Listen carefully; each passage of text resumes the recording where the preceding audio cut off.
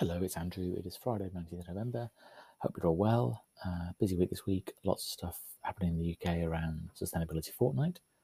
We had a lady today called Dame Alison Nimmer, who's an advisor to the government, and she spent 2 weeks at COP, and she came back. And I think she sort of spent the last week or so now trying to assimilate, trying to work out what actually everything meant that she heard and she found when she was there. And I think she said the overwhelming view coming back was that it was a positive experience, that whilst not everything people wanted to see was achieved, there's perhaps more done than she feared, which is a good thing. So it feels like we are moving in the right direction at least, which is good because that's the only way to move, not putting it backwards on this one. So I said in my note earlier on that I sort of, as I do, maybe sort of overshared with you, and so that I've gone for a new job today, which is very exciting and very nerve-wracking, and the job doesn't exist. So it's sort of going into a room for an interview, but the people that you're talking to don't actually know you're interviewing. So it was quite a strange experience of sort of almost pitching for something, and I guess it's sort of laying that thought in people's minds. So when they do start to discuss things, that perhaps your name gets thrown into the mix, or that what you talked about sort of kicks off a thought process, and people start to focus on things maybe sooner than they would have done. So I think whilst it was a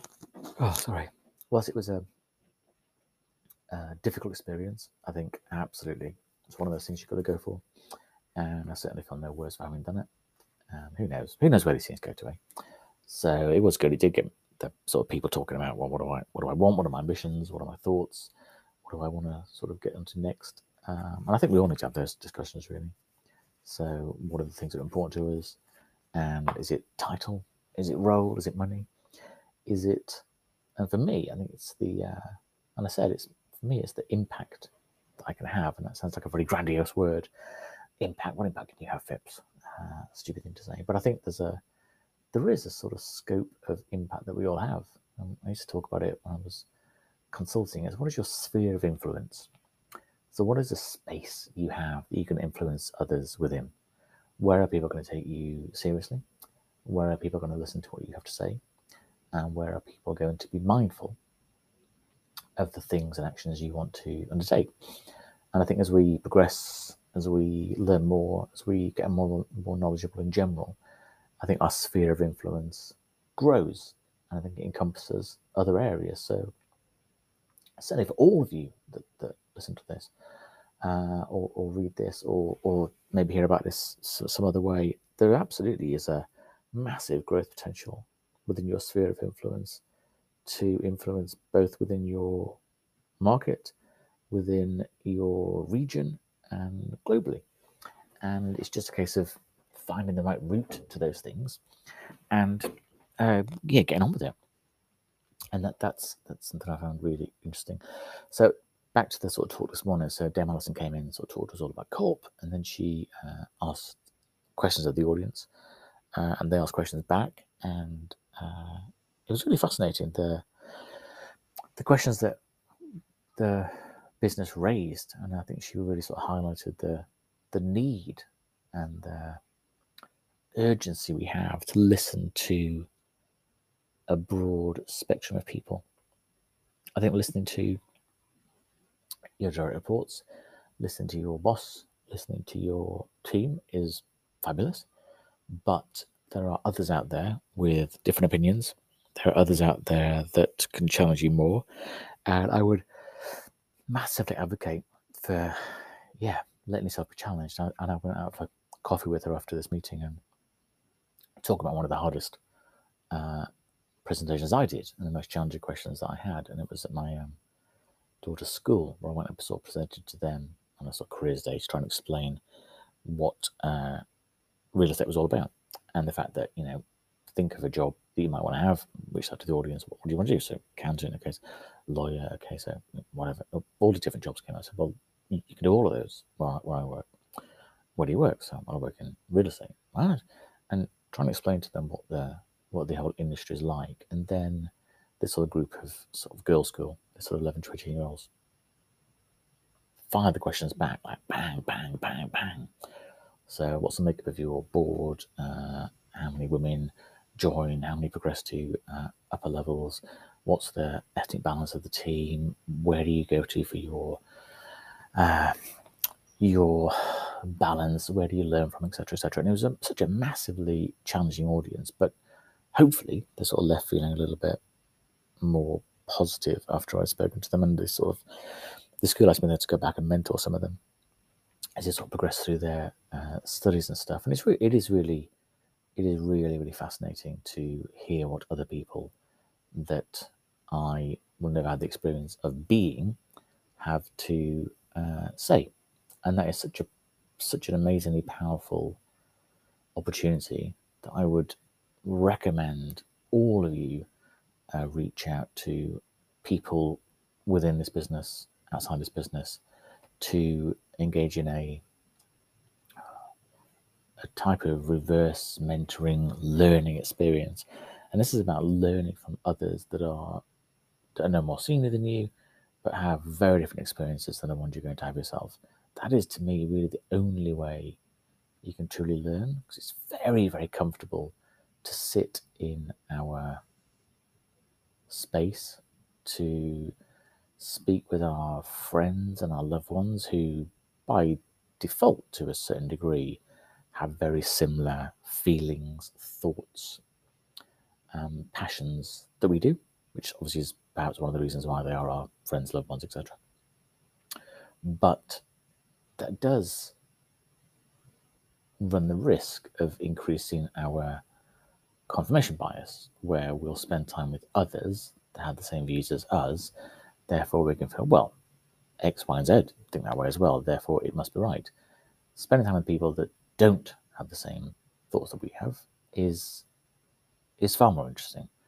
And I've always struggled with what we call it in English sort of small talk. When you go to a party or you're at an event or whatever, you say, oh, so what do you do? Oh my God, interesting, what do you do? And how dull is that? How dull is that? So I'm far more apt to ask a very difficult, pointed, challenging question. I want to be asked the same way. I really want to get into a debate with somebody. Why do you think that? What do you think about this? Why might you believe that? What might that mean? And that's really how I filled in massive gaps in my knowledge. Because I have got no more talent, no more knowledge than the next person. All I do have is that hunger to learn, really. And I said in the note, sort of further down on this, if you get that far, when I was in this this non-interview today, I said two things. I said, so I want to leave you with two final thoughts. I said, people often say, what would your superpower be? What would your superpower be if you could have anything? And I said to these two, so I have a superpower. I already have my superpower. My superpower is belief. I absolutely believe in what I am passionate about. I absolutely believe in my ability to make positive change. If we don't have belief, then I'm not sure what else we have. So I think for me, my superpower is belief. And that isn't a self-conceit. That isn't an arrogance. That is just a belief that I can do some things good. The second thing I said, which is you'll hear this, or if you don't hear it, then probably for the better, or you'll read it later on. If you don't, then again, probably for the better.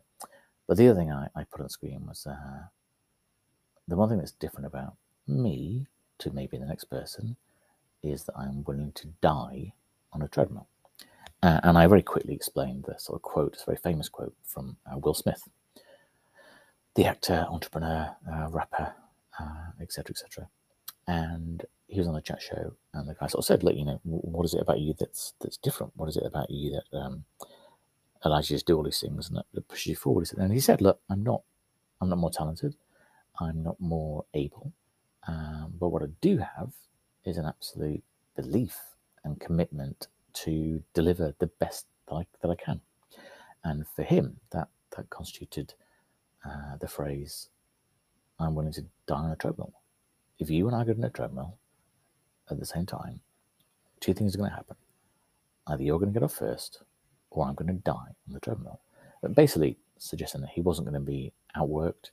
He was going to have a view that when his competitor, when others are eating, he's working. When others are sleeping, he's working. When others are dreaming, he's working. That work ethic to deliver something you know you want to do is amazing. So I use that in my non-interview today, which is probably why I didn't go any further. But it just I think there's such a truism in that we have to really, really commit and deliver stuff. I know I go on and on about this, and a lot of you thinking, wow, a job's a job and whatever, shut up. Yeah, it's down to each of us, I guess, to believe what we believe and to sort of think what we think.